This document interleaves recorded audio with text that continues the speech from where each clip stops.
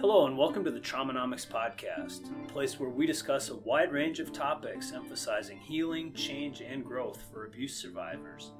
Drawing from personal and professional experiences, we'll discuss issues openly for those in helping positions such as parents, educators, health and mental health professionals, and members of law enforcement. This is Dr. Chris Bertelsen. Chris is a survivor, educator, and author. As a teenager, Chris was a target of a notorious child molester in his hometown, a man who went on to abduct and murder one of the victims. This abduction case went unsolved for 27 years. Chris was instrumental in helping bring attention to the cases, which were eventually solved in 2016. And this is Jordan Howard. Jordan is a therapist here in Arkansas with extensive experience working with abuse victims and males in particular. In addition, Jordan works with couples and people with addictions. Together, we hope to share stories and commentary of resilience and healing in a caring and lighthearted way, bringing attention to issues of abuse, addiction, and the effects on individuals and society. Hey everybody, welcome to the Traumanomics Podcast. We've been talking about some heavy stuff here. One of the things that in our last episode we were talking about returning citizens and incarceration. Actually, Jordan, correct me, we spent 2 weeks on that. We did. Right? Yeah. So one of the things that we're going to talk about is not everybody who experiences trauma and addiction goes to prison, right? Some of them go to work. That's right. Some of them, some folks deal with their stuff, right? We all have stuff. And some people deal with it and are these resilient examples and, successful people by various definitions of success, whether they're, good, upstanding members of the community, volunteering, whatever. And some are, let's face it, they've got the facade of that. So a lot of folks have that facade. That's what I was about to say, the functional. Maybe they're functional, but right. We don't know what it is under, Right. And so we're going to kind of look at, what are some behaviors that you might see? We talked about kids. I know when I was teaching, there were things, and we talked about this in a previous episode. What behaviors do we see in kids? Well, the thing is, and this, listeners know this, those behaviors, similar behaviors, are present in adults too. Absolutely. And so, Jordan, maybe you want to start us off here. Yeah. They're even. I mean, I think they are present in adults, and there's definitely adults that you will see, probably in the workplace that you've encountered, that you may see some things that might be cues. Whether it be you notice somebody's anxious, if somebody's real hyper vigilant or very, you can usually pick up on that and see that in somebody. Right. Maybe depression, you might be able to see that too. But I also want to comment here and think that I think a lot of times traumatized individuals that are adults can look just like anybody because they probably learned over time, especially if they're functioning well. As far as, and what I mean by that, guys, is not maybe functioning well in their personal life, but they're functioning at work. Let's put it that way. They're paying their bills. They're getting. So what I'm saying with that is that you may that wall may be there to where you don't notice a lot of the things you might know. Kids just don't have a lot of defenses that we do. Right. Kids don't have a filter. Right. It's interesting you say this because I spent 20 years umpiring baseball. Do you know that? I did know that. Okay, so I umpire baseball. Bless you. Yeah, right. And one of the things with baseball, it's very interesting, is it has this culture of allowing coaches, fans to abuse the umpire. Okay, and that's that's sports in general, and I say abuse in somewhat of a light way. Okay, I don't mean that I don't condone it. I think there is a line where, that's enough. These are, and particularly it strikes me when kids are tormented at some little league game. It's some 13-year-old kid, 14-year-old kid umpiring a baseball game, and the parents or fans or coaches are just unloading on them. I think, and it's ridiculous. It's ridiculous. Just say that out loud. Yes. So that is abuse in my view. Okay. So, but I'm going to share a little story. Years ago, I was umpiring, and one of the umpires in our group, he ejected the pitcher, and these two fans at the game were just they were out of control. And if you don't know baseball, it's very unusual to throw out a fan. Fans don't get ejected. It's the idea is, you paid your admission ticket, you kind of get to do what you want. Okay, and as you know, if you watch a major league game, it's rare that it happens. Yeah. I was at a Philadelphia Phillies and Mets game one time, and I saw a Mets fan walked out of the Philadelphia stadium before the game even started. So it happens. But in this particular case, this umpire, he threw these two fans out that were sitting right next to the dugout, and then the manager of the team, it happened to be his son that was pitching, came out, and this guy was a really mild, pretty good guy, and he threw him out too.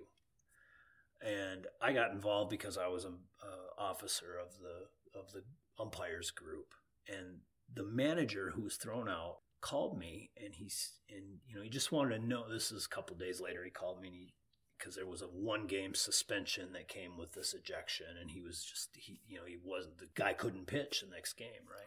So he asked me. He said, what's going on with this umpire? He said, he threw 4 of us out. He said, and there's something going on. And he said, and it ain't baseball. It ain't baseball. And what turned out was that this umpire he and his wife had lost a child. Mm. And so I guess the point there, nothing is stuffed. So it comes out in our work as it did in this case. It comes out in... It's going to bleed out somewhere. It's going to bleed out. It's going to come out somewhere. Yeah.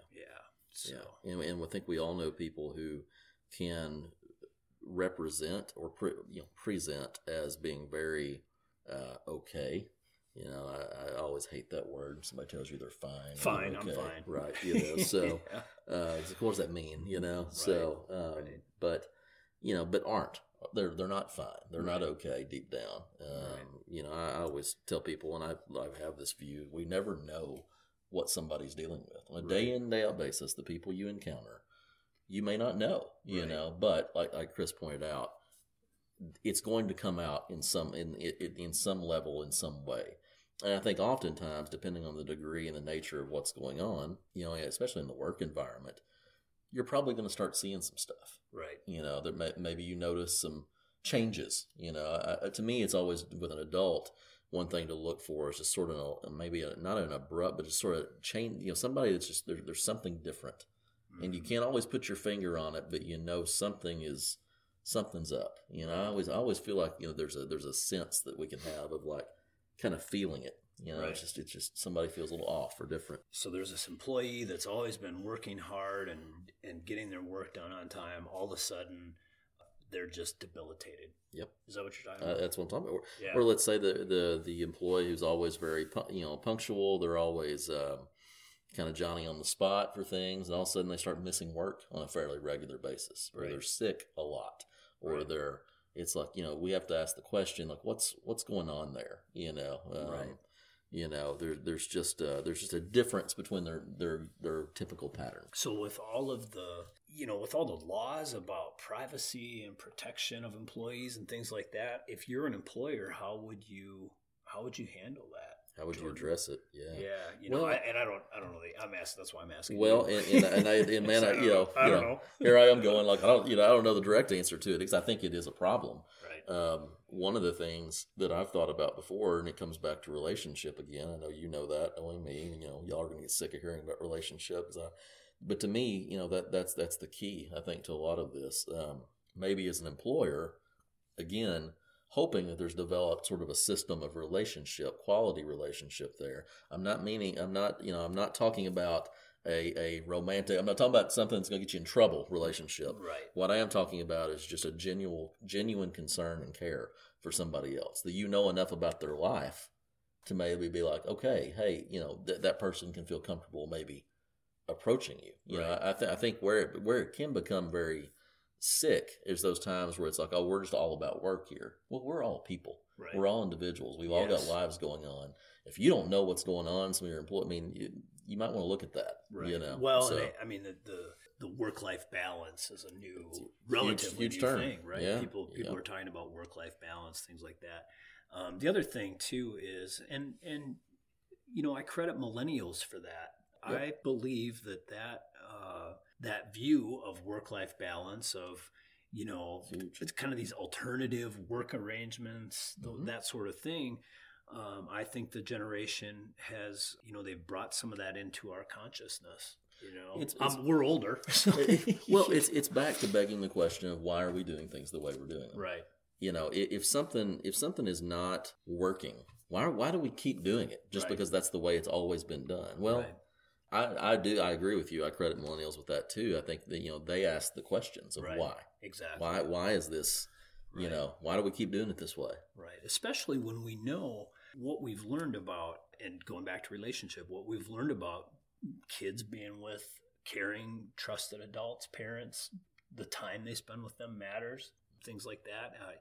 I remember talking about umpires, the old way, the way the professional umpires worked, they never got a day off. When you think of that today, it's just absurd. That's absurd. Right? The whole season, and one of the famous umpires, Derwood Merrill, wrote a book. If you're interested, it's called "You're Out and You're Ugly Too." But Derwood Merrill shares in that book that his wife had this plaque in their kitchen that said, "We interrupt this marriage to bring you the baseball season." There you go. And how much have we as adults, sacrificed that time in building relationship to go out and work? Absolutely. And where I'm going with this is how many work to avoid their stuff. There you go. Well, and I know we talked about various forms of addiction, but let's throw this in here. Yeah. The workaholic. Right. That's a very real thing. Right. And a lot of times I'll speak to my experience with this, especially I would notice this a lot in residential treatment, but a lot of times, and I know this is a stereotype, but I'll just tell you my experience. A lot of times you would have some very wealthy people, dads maybe in particular, who would come in, and they were absolutely workaholics, right? And honestly, they were miserable. What I would find a lot of times in working with their kid or something sometimes would be like, these people are miserable, right? And they're not. They're doing it more as an avoidance pattern than anything else that's going on in life. And I've heard people say before, like the highly successful CEOs, for example, parent issues with their parents, that kind of thing. So I think that happens. Oh, for sure. My point in bringing up the workaholic situation is because I think there's an alternative. There's the folks who have had some traumatic experiences dealing with addiction, and they drag themselves to work. Yep. And then they're not productive. That's right. And so, that's one of the things I wanted to address with you is, how do you help those people?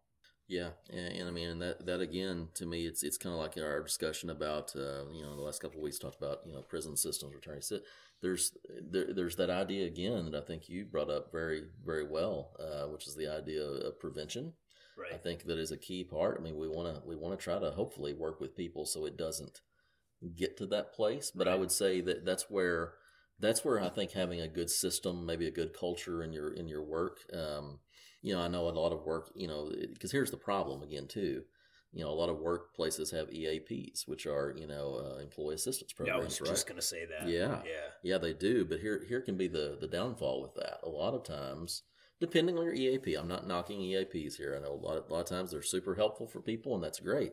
But I know me as a private practice therapist, I've had a lot of people come, it's like, well, they had an EAP, but they got like 4 free sessions out of that, and then they're done. Right. Well, you're not going to fix much in four sessions of therapy or work. Just in general. I always look at that and just go, well, okay, it's something, but I don't know that that's enough. And I'm not trying to put all of this, I don't want this to sound like I'm trying to put all this on the employer, that's what they need to be doing, but I do think there's a culture that can be created that is more helpful than others. And I think part of that, again, is back to, are we building quality relationships with our people? Right. Do we care? I think a lot can be said of just knowing that somebody cared. Yeah, I think that's true. More than just the token, here's your annual raise but doing, just things that let people know that that you're valued, that you're cared for. But I think just having systems in place too, good resources, good referral outlets to people. I think employers we've got to be concerned about the physical and mental well-being of our people. Right. You know? And I'm sure there's perhaps there's business owners out there saying, well, why? Yeah. I doubt it. Actually, I doubt it. They know why. But well, let's speak directly to the why. About the bottom line. The right? why is people want to matter. Yeah. The why is people want to be affirmed. When they do good work, they want to be affirmed. When they do poor work, they want honest, constructive feedback. I think most people want to do well.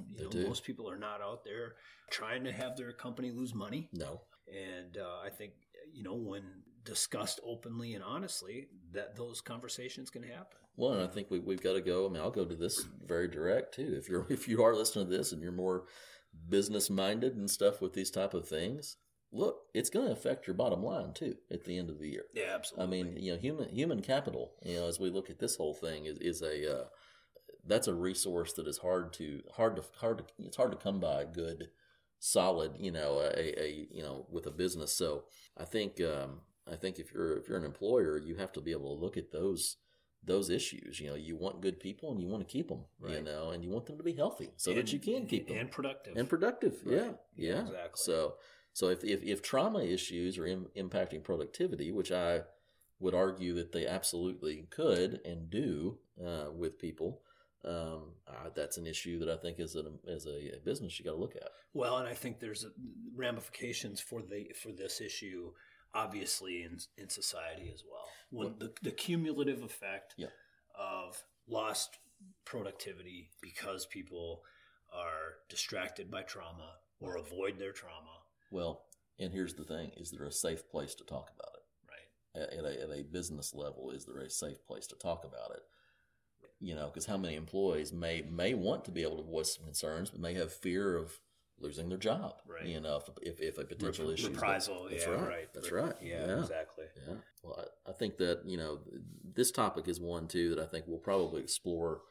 Expand upon some more as we go, because it's one that I don't know. I feel like it's not often looked at, to be honest with you. At least in my realm, I speak from my sort of my therapy end of things. It's not one that we tend to discuss a whole lot. So, right. Well, and I think you mentioned the EAPs. I think there's a lot of companies that have that reach out to employees, but just like I would argue, students who are afraid to reach out to people in helping roles in their schools, adults aren't reaching out either. No. And so the stigma is still there. I mean, if you're for example, alcoholic or drug addicted, something like that, it's hard to reach out for help. And you've always said it, Jordan, that help is there when you're ready. That's right. And it is, but how do you access it? It takes a long time to get ready sometimes, right? And if you've I tell clients that I work with all the time, just walking through that door, getting here is a difficult thing. Yeah. It's a very difficult thing. Yeah. So. All right. Well, we appreciate you listening again. And if you have questions, email us, follow us, Twitter, and go to our website. At Upstart Res on Twitter and Upstart Resilience at Gmail. So. All right. Have a great week, everyone. This podcast is made available by Upstart Resilience, LLC, for educational purposes only, as well as to give you general information and a general understanding of the subject matter. This podcast is not designed to give specific professional advice. By using this podcast, you understand that there is no counselor-client relationship nor any other professional relationship between you and the hosts. This podcast should not be used as a substitute for competent professional advice from a licensed professional in your state.